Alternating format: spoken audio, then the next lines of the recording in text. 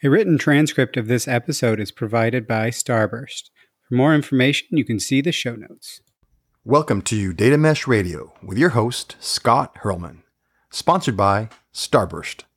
This is Adrian Estala, VP and Field CDO at Starburst, and host of Data Mesh TV.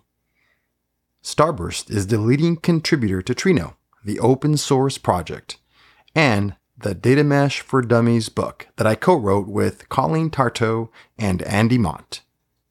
To claim your free book, head over to starburst.io. Data Mesh Radio is provided as a free community resource by Data Mesh Understanding. It is produced and hosted by me, Scott Hurlman. I started this podcast as a place for practitioners to get useful information about data mesh, and we're at over 200 episodes. I've now left DataStax, thanks for all their help in founding things, but I've left to start Data Mesh Understanding, which is also helping practitioners to get to the information needed to do data mesh well. We have free implementer introduction and roundtable programs, in addition to the more advanced yet affordable offerings. So please do get in touch if you're looking for more information on how to approach data mesh. Just check datameshunderstanding.com for more info. There's also a helpful organization of past Data Mesh Radio episodes there if you want to dig into specific topics rather than digging through 200 different episodes. So with that, let's hit the funky intro music and listen to what you'll hear about in this interview episode.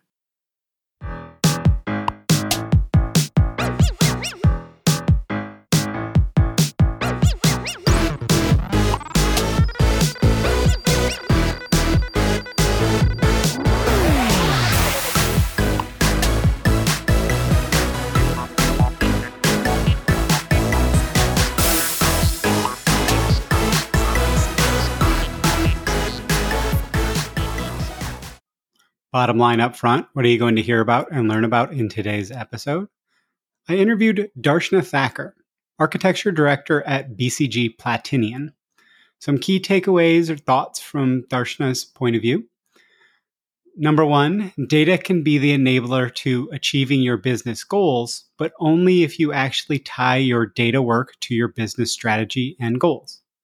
Number two, speaking data jargon when talking to the business stakeholders makes it hard to actually communicate. Focus on speaking to business outcomes and business value. Number three, when selecting your first use case or use cases for data mesh, evaluate domains on 4 basic metrics: business value, capabilities, eagerness, and feasibility. There isn't a golden formula, but it's likely some domains and use cases will rise to the top pretty quickly. Number 4, look to, as best as you can, quantify the incremental business value from something like data mesh. That can be at the micro level, the single use case, or the macro level of data mesh as a whole. But getting specific instead of, quote unquote, let's be data driven or whatever, will lead to better buy-in and partnering with the business side. Number 5, you need to prepare to evolve your architecture to do something like data mesh. You can't have things set in stone, but you also can't just throw things against the wall and see what sticks. You need a balance between overly rigid and overly flexible. Number 6, if your centralized data function isn't a bottleneck, it isn't the cause of your data challenges, data mesh probably isn't right for your organization, or at least it doesn't directly address your challenges. So maybe wait a while on that. Time between identifying useful data and making it reliably available is a good place to look to measure if the centralized team is your bottleneck. Number 7, a good buy-in driving question for data mesh, or any data initiative really, is what's the cost of doing nothing? Will you miss opportunities, lose market share? How much are you already paying on your existing tech debt? If we don't move, what is the cost to our future business prospects? Number 8, when looking at buy-in, you need to drive from the top down so you can actually make necessary large-scale org-wide changes, and bottom up so you're working well with the people doing the actual implementations when talking about data mesh. Number 9, data mesh feels a lot like the agile movement in that people expect it to be a silver bullet instead of a framework for thinking and rethinking about how you approach your work. Number 10, As also recommended by previous guests, look to a vertical thin slice for your data mesh minimum viable project, product, whatever you want to call that, your MVP. Make sure you include all necessary high level capabilities. Think the 4 data mesh principles, but don't boil the ocean. Pick a manageable use case and a manageable size of your slice. Number 11, keep technologists from focusing on this tech instead of the outcome. Why would we use this, and what is the business value? And what is the cost to launch and then maintain it? Is it actually worth it? Finally, number 12, if you are prioritizing your technology backlog, it's like, quote unquote, serving food to your customers that they didn't order. You are putting together technology solutions that aren't what people want, that your customers actually want for the data platform. Okay, enough of just me. Let's hear from our awesome guest in this interview episode.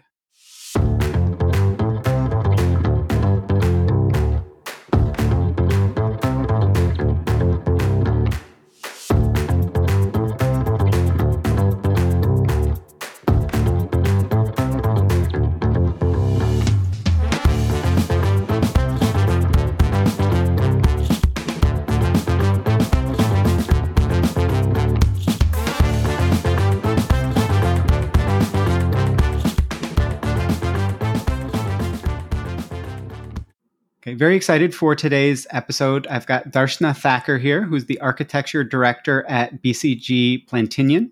And so we're going to be covering a lot of different topics today. You know, a lot about how so many people are trying to treat data mesh as a technology problem. I even posted about this on LinkedIn recently, about how people just keep, especially the people that are trying to detract from data mesh are saying, "Oh, it's a technology first." No, it's not. Like, how can we actually get out of that mindset? What's in it for the C-suite when actually doing data mesh? Like, how do we actually talk about talking to them, and how do we get them bought in, and what does it derive for each of the different kind of roles within that C-suite? When not to do data mesh. You know, I've been trying to ask a lot of people about what are some factors that you should say when you should do data mesh and when you shouldn't.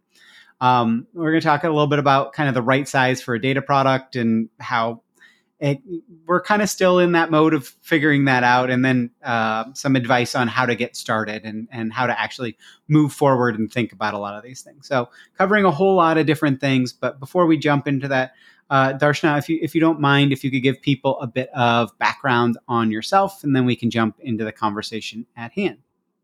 Thanks, Scott. As you mentioned, I'm an architecture director at BCG Platinian. In my day job, what I really do is help clients solve business problems with the technology lens. So it could be anything starting with thinking about their data strategy to actually getting my hands dirty and building an MVP of a data product to actually thinking long-term 3 to 5 year, technology strategy and where they should be looking to go into that new horizon. So it's a huge range of problems that we help them solve. But at heart, I'm a technologist, so I have around 16 years of experience more in engineering and software development using various technologies. So that's where I come from. So I think that actually transitions super well into the thing about how do we actually stop treating data challenges as a technology problem. I mean, a lot of the people listening, even somewhat myself, we're technologists because technology is cool. Technology, and also when you think about data mesh, technology is the tangible part, right? And it is the part where somebody can say, "Oh, but if I copy paste from somebody else, it might work for me."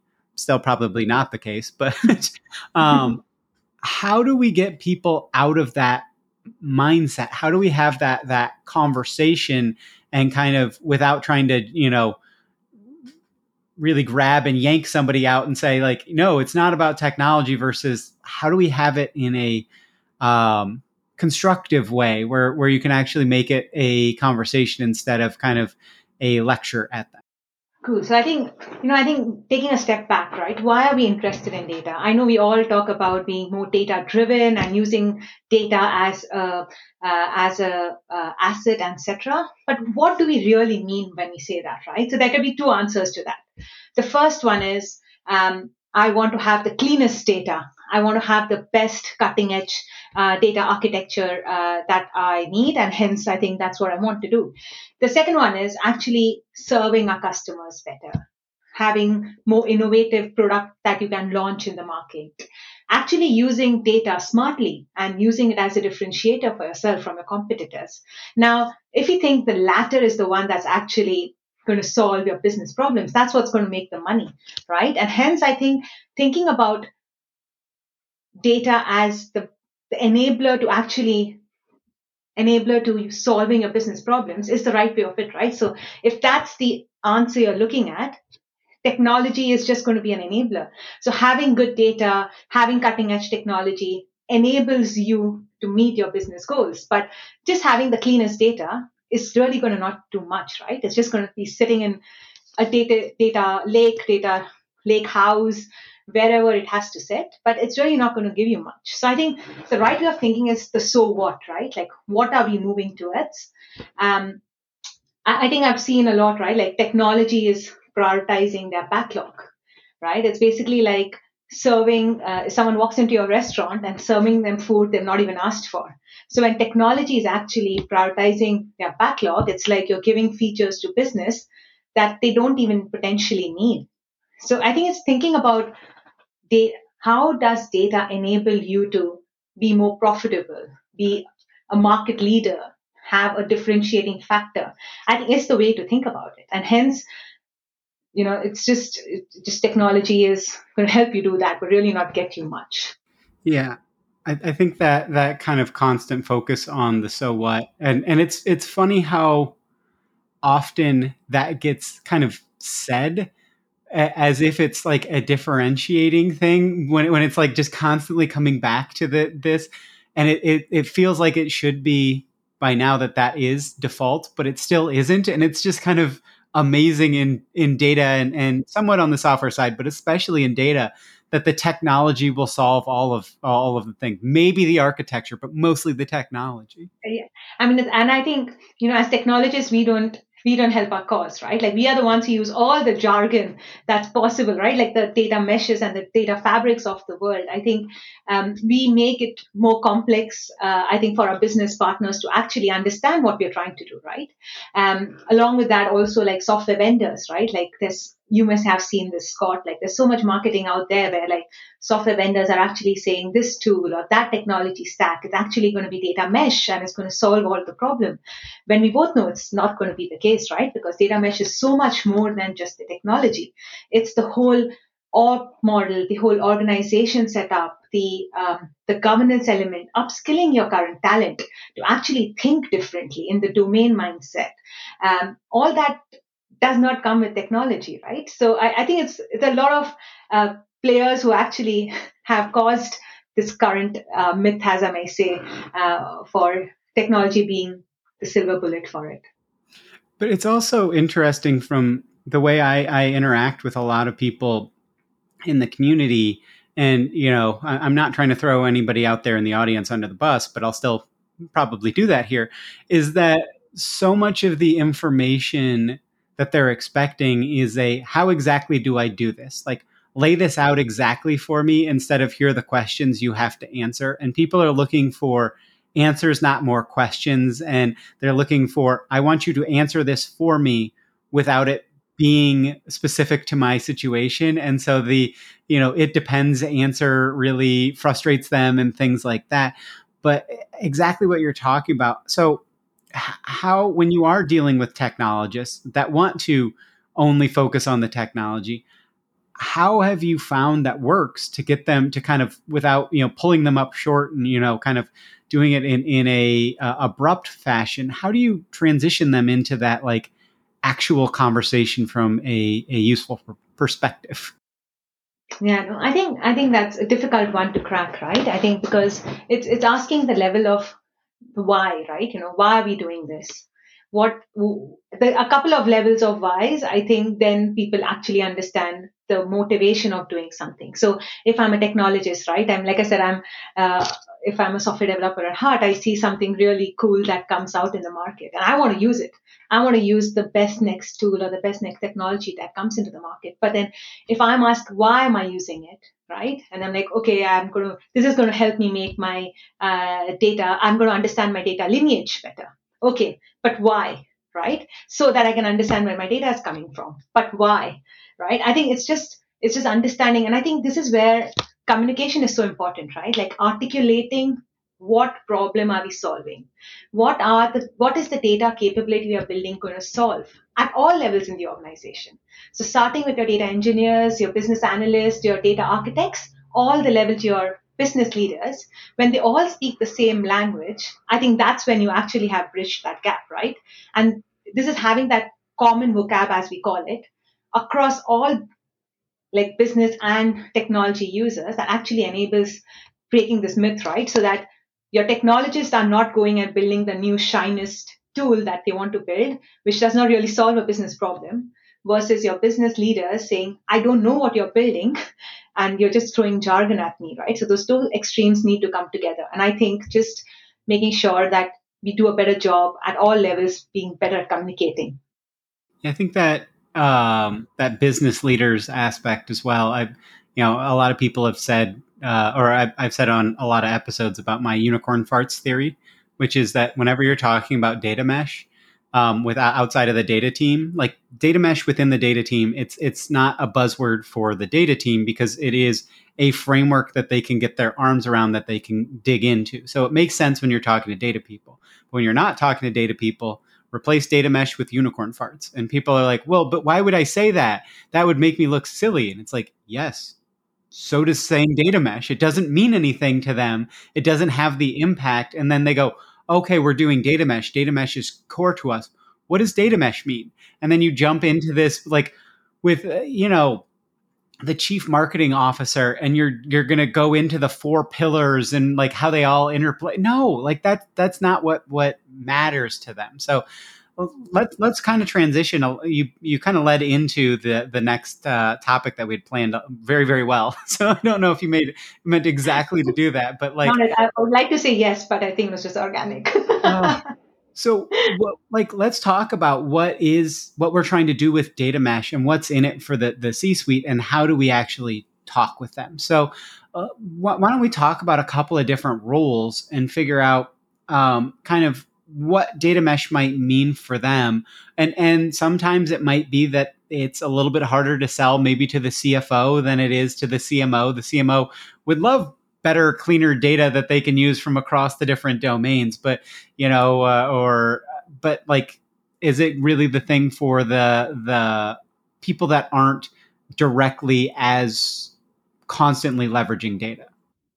Yeah. So I think let's start with the roles that are closest to it, right? Like the CTOs, CDOs, right? They're the ones that are most invested in this process because they are the ones who feel the pain when the data is not clean or the data is not timely or they have talent challenges within their teams to actually execute their vision. So they are the ones who are the biggest advocates in this journey, right? And even when we work with clients, we see that they are the ones who are your thought partners to actually think how do we democratize data or have a strong governance around it.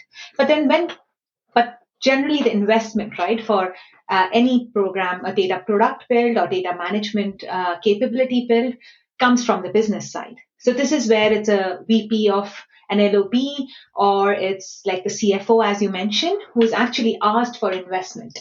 Now, they're not keen to know whether you're doing data mesh or data fabric, right? They personally don't care about it. What do they care about is what is the problem we are solving and what value is getting generated out of it. So, for example, of course, we've spoken a lot about the business outcomes. So, revenue increase, cost optimization, all that is great. But then other things like agility in business, right? So, how is this going to enable launching products or launching product enhancements in weeks rather than months, right? So this is a value add for them. How will this help address risk concerns? How is it making security better? How does this help them think about talent, right? Because talent retention is one of the biggest challenges that businesses in technology are facing right now. And with with evolving, processes like data mesh is thinking about how do you get the most niche data skill sets within the organization and you retain them for larger duration. So how is this going to enable them solve that talent problem? I think thinking about it from that holistic point of view and again dropping the jargon out of it all is actually been one of the key things that help put our message forth to these not so technical C-suite stakeholders that we work with, right? Um, and I think obviously lastly is proving value continuously and taking them on their journey, right? Like keeping their interest going in it. So actually quantifying the value that this build of data capabilities using data mesh or any other capabilities, how does that prove continuous value is I think another thing, right? And then that's where the whole MVP mindset comes in also. Yeah, I think one thing that a couple of guests have pointed to is continuous incremental value delivery, which Yeah. is a mouthful to say, but it's a very simple concept of that you are constantly adding incremental value, that you are iterating towards more value, and then it also kind of gives people a little bit of permission to try some things and to not get it perfect from day one, which I think has been a big blocker in a lot of data initiatives is the cost of change has been so high. And we've had a couple of people who have been like trying to quantify a little bit more of like what cloud has actually brought us, somewhat the managed service, but also just like the ability to very fast iterate on things and try things out, that the cost of attempting something and it failing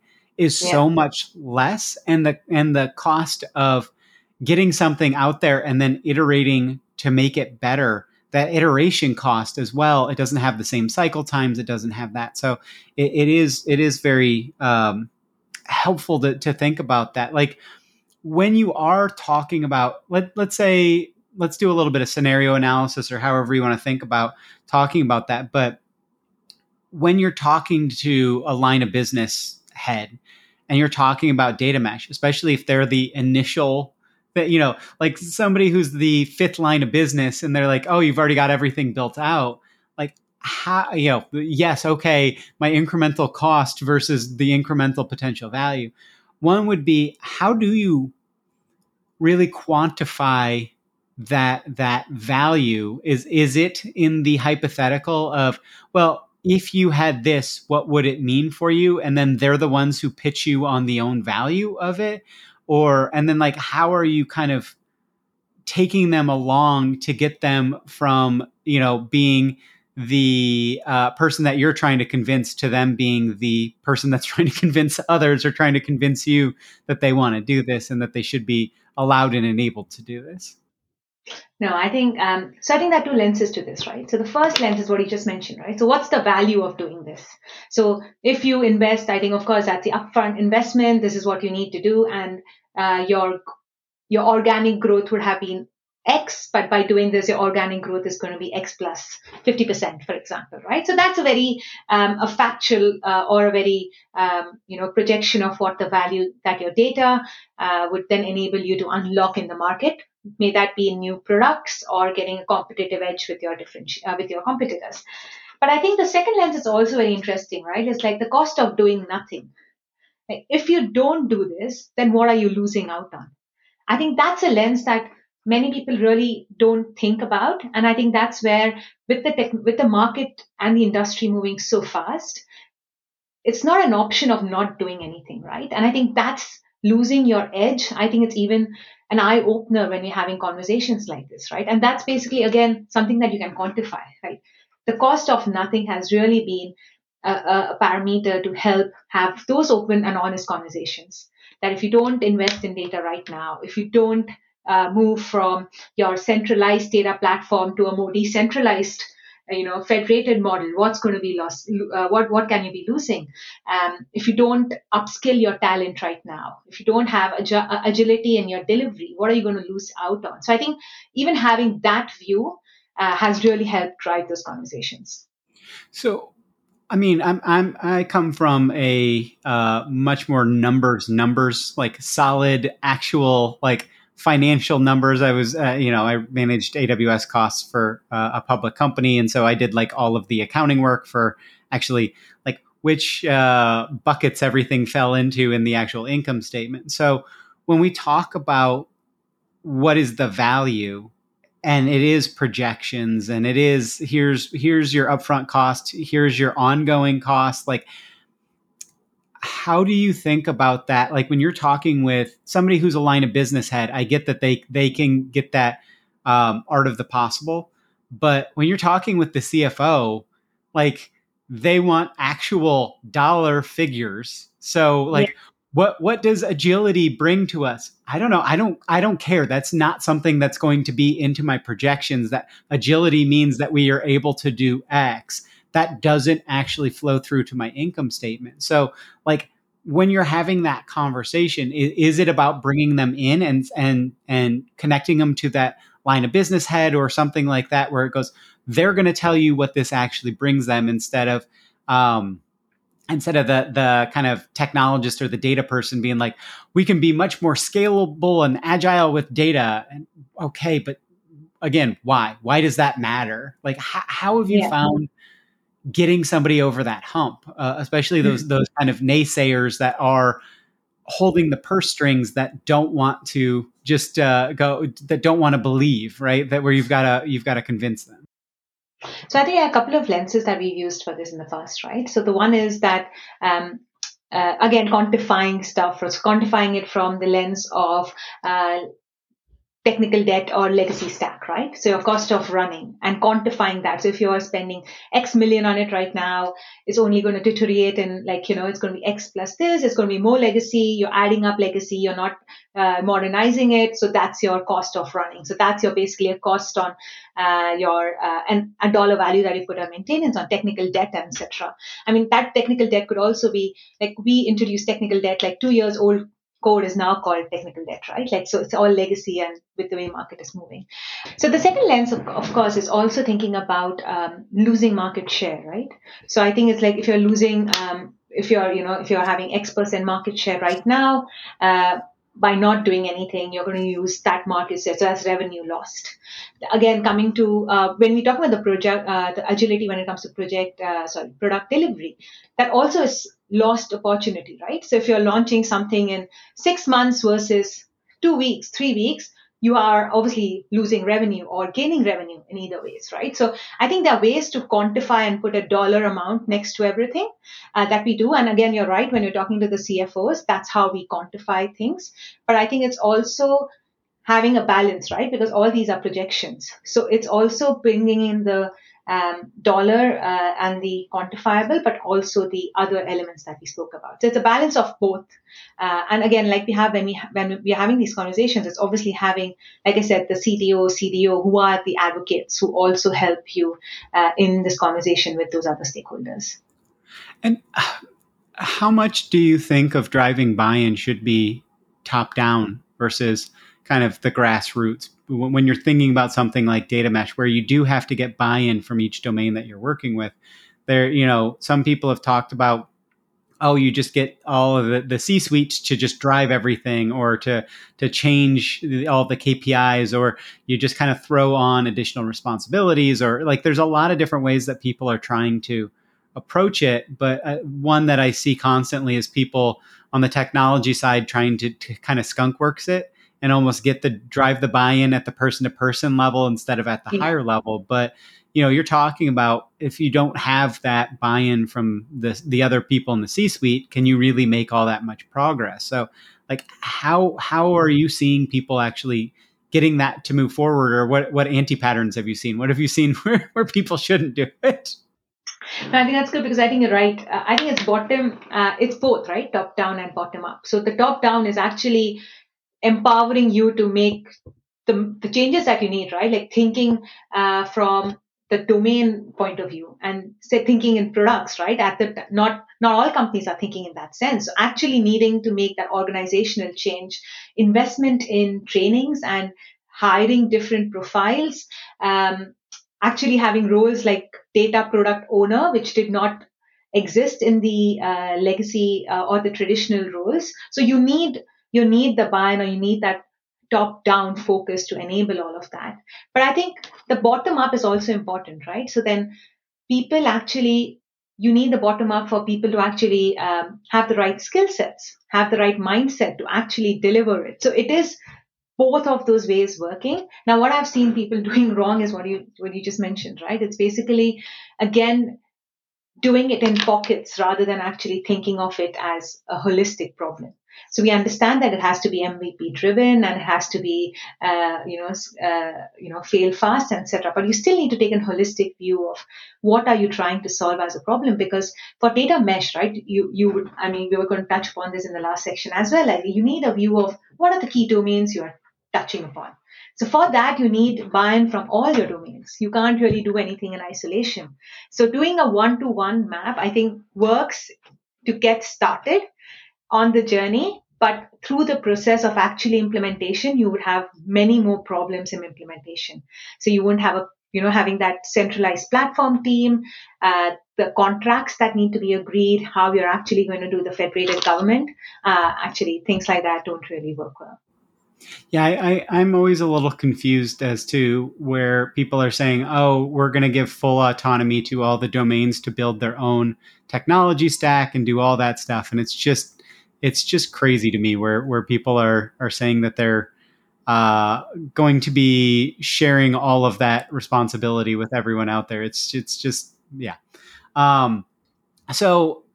One thing that if there's any other aspect of this that you want to cover, let's jump into that. But I also wanted to kind of start to head into one big question that I've tried to get a lot of people to give me a concrete answer on. And it's tough because it really is, it depends. But like, what are the signals that somebody shouldn't do data mesh? I know there are a lot of people that are trying to convince me that they should be allowed into the data mesh party. And it's like, if you want to go down this road, fine. There's an episode coming out relatively soon with a startup that's like a 250 person startup. And they really struggled because data mesh wasn't really designed for that. And there wasn't a lot of roadmap on how to do it.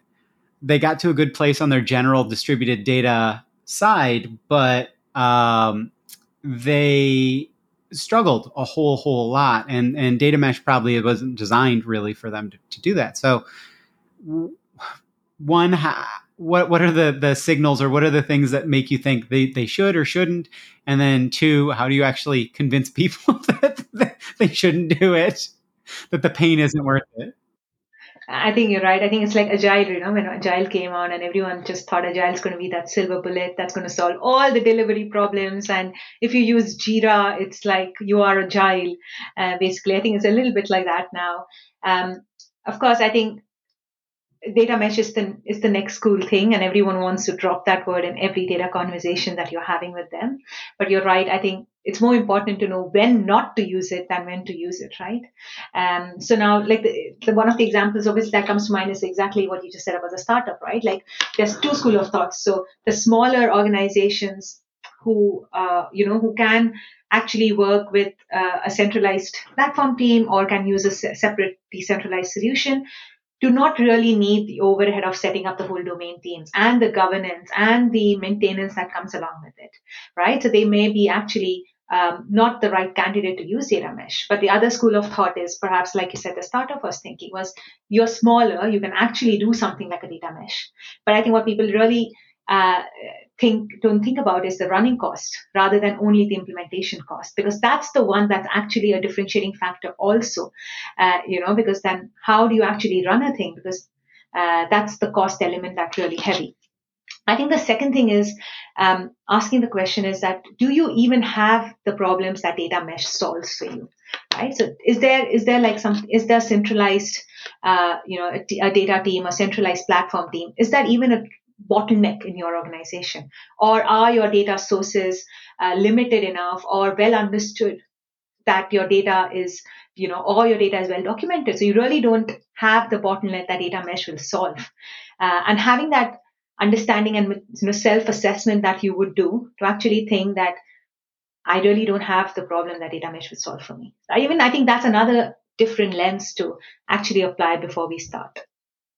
Yeah, and I think let's jump into that. Like, what are the signs that the centralized team is actually your data bottleneck? Because a lot of this is just there's just not any data care. There's not anything, and so you don't. It's not that the centralized team is the bottleneck. It's that nobody really cares, and that you can push up some conceptual ownership around data into the domain, but they don't actually have to fully own their data. You don't have to build a fully self-serve platform. You don't have to do all that thing. Is there anything that is that you would say are some signs that the centralized team is actually the bottleneck rather than just you're doing data wrong in general? Yeah, I think some of the I think the red flags, as you may call it, could be that your data is how long does it take from when you actually identify that you need this data to actually the data being available for use. I think that's your your key milestone. Like if it takes weeks, does it take months, does it take days, hours? I think that's one of the key functions, right? Like because I think the timeliness of the data is one of the key factors that affects how well you could use it or how quickly you can actually monetize that data that comes out. So I think that's one of the things that would actually help you understand if the platform team is a bottleneck or not. I think the second thing is also understanding the data, right? So if the same data is duplicated within your systems or is actually, people don't know what exists, so your cataloging is poor, and getting that data lineage out, where is the data coming from, who is using it, how many artifacts have been created or curated out of the data. I think all those elements actually having that data transparency being low is another red flag that you would think that your platform team perhaps is because they are not the ones who understand the data as much, right? So it's all mainly reliant on what is their interpretation of the data. So again, I think of these are at least the two things that come to mind immediately that would help you actually understand. And I think the last one I would also say is the skill sets, right? Like so, the one of the problems that could be in the centralized team is that your data platform capabilities are all centralized within one team. So you have a high risk of, losing talent, or you would have, hiring the right skill sets within that team. And if that strength of that team reduces, I think that's another red flag, right? Your whole velocity of delivery also reduces. Yeah, if you kind of have that, key person principle of, oh, if this one person leaves, then that's a huge risk to the entire organization. Which I mean, at a small that's one for a larger organization. At a 20-person startup, yes, you're going to have that no matter what. You can't really completely work around that. But the larger you are, but like, how do we think about the cost benefit measurement, right? Like, is this cost of actually, because there's a major cost to implementing data mesh, right? Upfront and ongoing. And as you said, people often forget about doing the ongoing, but there is a large cost to doing this if you're going to actually try and do it in the right way instead of just throw a couple of things of technology at it and pretend you're doing data mesh. But how do you think about that conversation? Because some people that we've had on are talking about it's 6 months between when you decide you're going to do data mesh and you get your first data product out there, right? A lot of others are saying that it's more in the 8-week time frame and things like that. But um, how do you think about that actual conversation? Because it might be that yes, this thing is going to net us a huge amount of money, but it's going to be in year 10. Yeah. And so why would we do that? Because we're going to be spending, tons and tons of money before we see any return. And so like, how do you measure that? How do you have that conversation? How do you make it that you can get people to feel like this is a smart decision instead of it's just technologists that want to play with cooler technology? I think I might just come back to the previous point that I made was on the whole MVP driven approach, right? Like having that thin slice across what's that thin slice that you can go end to end that gives value quickly, right? Like the whole start small, scale fast mechanism that we have that you need to have that incremental value, as you mentioned earlier, that you need to prove that and articulate that upfront, right? Like you can't really get onto it and spend six months to build best in class self-serve infrastructure before you even have one data product that's using it, right? I think that's basically building a Ferrari when you can work with a Fiat 500 right away. I think that's the mindset that we need to change. And again, that's where I think we as technology need to be rein in. That we don't need to get the perfect solution out there. We need to get that MVP of this key capabilities that we think about, like the self-serve infrastructure, like the data governance, like the domain mapping. How do we get that thin slice across those key principles and prove value upfront? And then at that point, take a decision, right? Like, is it really worth investing another 8 months into it? Or is this the point where we pull the plug? And I think having that conversation factually with quantitative numbers, along with the value and the investment that would go into that. So I think actually using that MVP approach generally helps having those conversations. Yeah, I think the conversations that I've had around modern data stack and why I'm so skeptical of modern data stack is because of a little bit of what you're talking about of the ongoing, the long run. Like it's about the way a lot of people approach it is what is the right stack for this one specific use case. So I'm going to get to something that's of value as fast as possible, but it's quickly deteriorating, right? The tech debt of ongoing, and nobody is really having those hard conversations of saying, the consumers are saying, no, you have to keep providing this because it has value. And yet the costs are ever spiraling upwards. And so then like, where do you get to the point where you just go, we can't support this anymore? And most people aren't getting to that. They're not saying that because they're not actually like, they spent so little time thinking about getting it into production that they're not thinking about the continuous return and whether this matters. And I think I'm struggling with the conversation around if we don't do data mesh, if we just do something like modern data stack and we just quickly get something into production, we get to value faster. And so it doesn't allow us to really iterate well in the long run. It's built in such a bad way that it does have this high continuous ongoing cost, or that you've got, 50 different of these sets of stacks and nothing looks the same. And, somebody leaves and exactly the one person who really understood, technology XYZ is gone.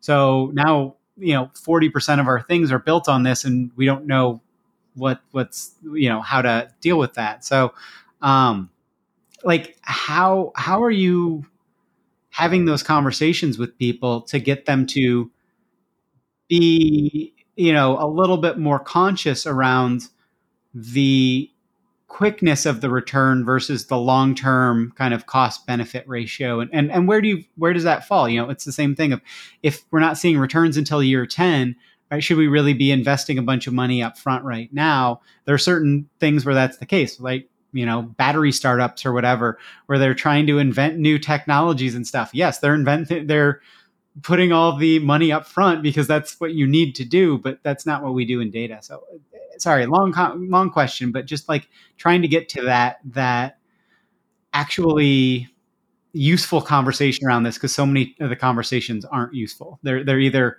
dogmatic in one way or another. Yeah, I think that's right. So I think that finding that balance is critical, right? So I think the whole mindset of that evolving architecture, right? Like, so of course you do have a view of where you want to go towards, right? So you're not defining your target architecture. You're not defining your data strategy. That's the end state, but you are defining the themes, the direction, the principles you want to go towards that actually guide your MVP discussions, right? So you're right, absolutely. I can, while talking to you, I can actually just go to Azure, create a data pipeline, get data in, create a thing. Like in 2 hours, I'll have a data product, right? But I think the whole scalability element of it, the maintainability element of it doesn't really help. So I think having that target architecture or target principles that you all have agreed on and are moving towards, and then actually then slicing it is that MVP view. So you at least know you're moving towards your target. slow and steady while proving value through it, right? So it's not completely wild west where everyone's free to do what they want, but they all are abiding to that end state that we have agreed to and moving towards that. So I think that's the right balance. Of course, there will be strategic versus tactical choices that you will make on the way. You will incur technical debt. I think, and that's part and parcel of product development. But making those conscious choices and then the commitment to resolve them in the end, I think, is what keeps us going. And I think, of course, there might still be some compromises through the way, but at least you know you're moving in the right direction. Yeah, I think that exactly what you said of the conscious choice. I can't remember which guest said it, but they said, so much of what we do in data is incurring mass amounts of technical debt without any idea that we're doing it, right? That we're the way that we've done things historically, it hasn't been a conscious decision of, okay, this is technical debt and this is when we plan to clean it up, or this is how we plan to clean it up. And that it's also that cost of change is so much lower. So it's not that we have to completely rip and replace, but that also means that we have to build our platform and our things a little bit differently so that they are modular and that we can replace things when it makes time or makes sense, right? That it's time to replace it. So yeah, it's a new way of thinking about things, and most people don't want to have an entirely new approach to how we do data. Yeah, I think it's again, there's two extreme ends of the spectrum, right? Like either tell me everything that I need to know, I need to do now. That's one extreme end of the spectrum where you need like to set in stone target architecture. Or the second one is completely like, let's be agile about it and we'll see how it works, right? I think both of this end of the spectrums are quite dangerous, and we've seen both of them. I think, that both of them don't work, but having that middle way and the pragmatic approach to delivery, I think, is key. And that's why I think, coming back to our previous point, right, you need buy-in from all different levels in the organization across business and technology to actually make data mesh happen. Yeah, and I think the agility and that kind of being able to just kind of see what happens is great at the domain level, but it's not at the platform level, right? Because that's No, not absolutely. exactly self-serve, right? No, you're right. I think again, right, even in the platform self-serve element, right? Like again, there are principles that you need to follow, right? Like what cloud provider are you using, right? Like I think the platform team makes a decision, but then you build your components or you build your services in a way that they can be portable if required. So if you don't want to, you still need those principles, and there would still things go wrong. There would still be things that go wrong, and you can't really plan future proof your platform as well. But I think I think similar principles, right? Being able to build it in that whole modular way so that if change is required, you are agile so that you can move in that other direction. Yeah, make it so that you're not locked in, right? Correct. Exactly. Exactly. So I think this transitions well into kind of what we were planning on talking about in kind of the last thing of like, okay, we've talked about a lot of different things, but how can people get started, right? Like, how can they actually think about moving forward if they're, I talk to a lot of people who are very interested in doing data mesh, but they can't figure out how to get started in their company. So we can talk about how can an organization actually move forward when they've got that kind of buy-in, but also how can people drive that buy-in? Where do they have to drive it? Do they have to drive it up to the C-level first instead of trying to create this grassroots movement and do all of that? Or like, how do you think about both aspects of those? So I think from an organization point of view, to start from that first lens that you mentioned is about, I think, again, thinking about those. First, I think the key principle that data mesh is the domain thinking, right? So first is understand what are the key domains you're playing in, and not boiling the ocean, but still thinking about the key domains you play in and how do you prioritize? Because the whole, again, the thing is, you're not going to solve all the problems upfront. So what are the key domains you should or you can go after? Are the transparency on the domains and prioritization first. Then having that mindset change on product thinking, right? The whole product mindset, having the right roles, having the right setup to enable that. Because I think we are used to thinking about in applications or in business units or in regional units, but we're not thinking about them as products. So having that mindset change at the organization level is key. Um, then obviously, the governance element is such a big part of success of data mesh. So actually enabling and formalizing the roles which enable data governance and giving them the right tools, right? Like it can't be a side job for someone who's really busy to be a data owner. You actually need the commitment for individual to be the data owner, own the data quality, and give them the tools that they can do the job, right? So I think those are the key things. And of course, lastly comes data transparency and literacy. So actually, how do you make your data visible across your organization is key. So I think these are some things that you can start thinking about from an organization level point of view. But I think then comes to the individual, right? So I think it again comes to the point of the why. Why does that individual? What is the motivation of using data mesh, right? And again, it's isolating the problem from the solution. So data mesh again it's a mindset. It's a cultural shift that you need to enable delivery, right? So it's again what elements of data mesh do you need? So again, in that case, you don't even need all the things that data mesh gives you, but what are you trying to solve with that data mesh is the key thinking, I think, at any level. So if you're an individual, if you're leading a team or you're leading a data product, I think that should be your motivation, right? What are the components of data mesh or principles of data mesh that actually help you solve a problem?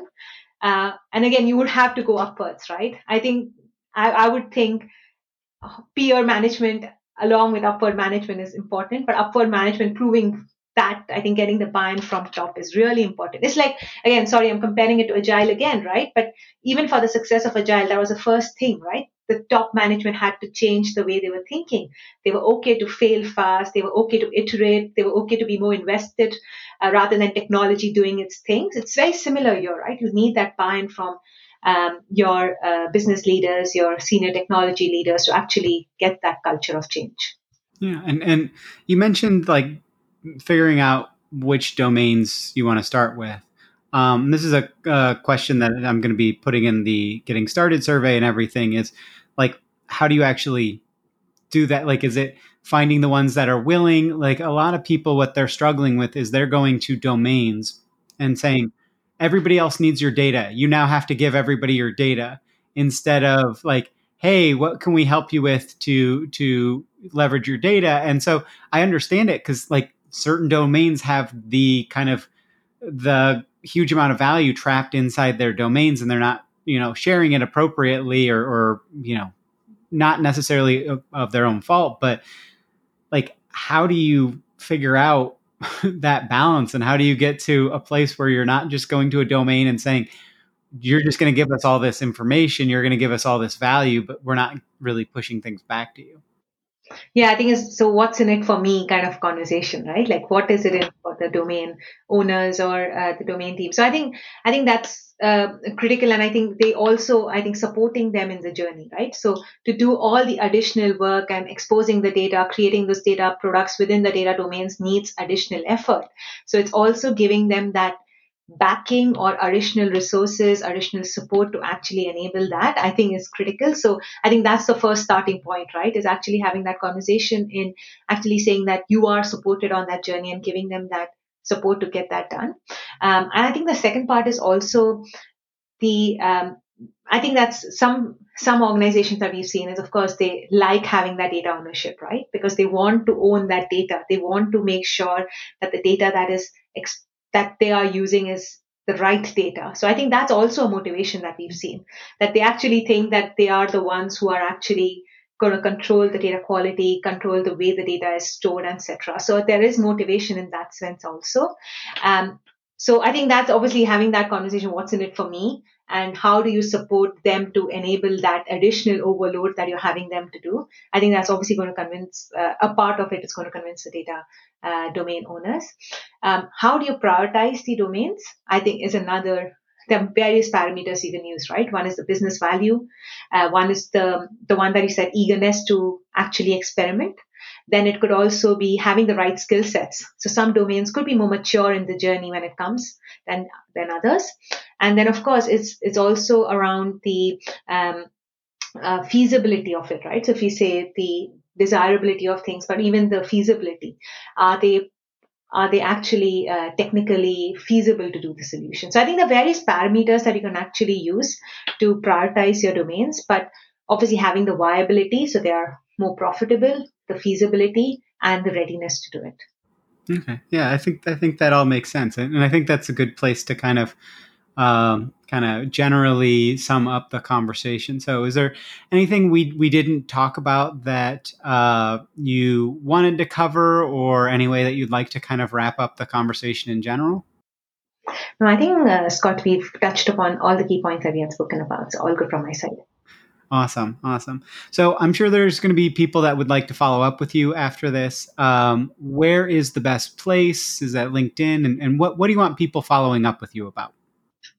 I think yes, LinkedIn would be the best. And I think always, like I said, data mesh is such a upcoming topic. Always keen to know what are personal experiences of people using it, right? Like how do they use it? What are the challenges? And I think this is a conversation to see how that goes. Yeah. Great. Okay. So again, Darshana, thank you so much for taking the time today. And thank you everyone out there for listening. Thanks, Scott, for having me. I'd again like to thank my guest today, Darshana Thakker, who's an architecture director at BCG Platinian. You can find a link to her LinkedIn in the show notes as per usual. Thank you. Hopefully that interview episode was really useful for you. Please do consider getting in touch with guests from the show, from these episodes.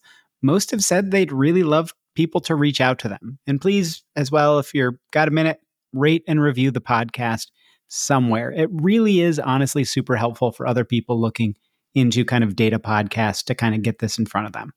Data Mesh Radio is again provided as a free community resource by Data Mesh Understanding. It's produced and hosted by me, Scott Hurleman. In April of 2023, I left DataStax, who were wonderful in getting the Data Mesh community stuff started, so give them a shout for streaming and real-time AI needs. But I left to start my own industry analyst kind of information as a service firm.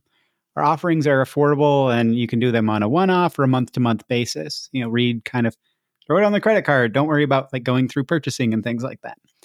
The services include lots of practitioner roundtables, one-on-one data mesh kind of planning or feedback sessions, and tailored introductions to other data mesh practitioners that are focused around your topics of interest. What are you actually running into challenges with? We also have some free programs around introductions and roundtables that people can kind of check out as well. Check the show notes or just go to datameshunderstanding.com for more info or helpful resources. As always, if you have suggestions for guests or topics, please do get in touch as well. And have a wonderful rest of your day. Now let's hear that funky outro music.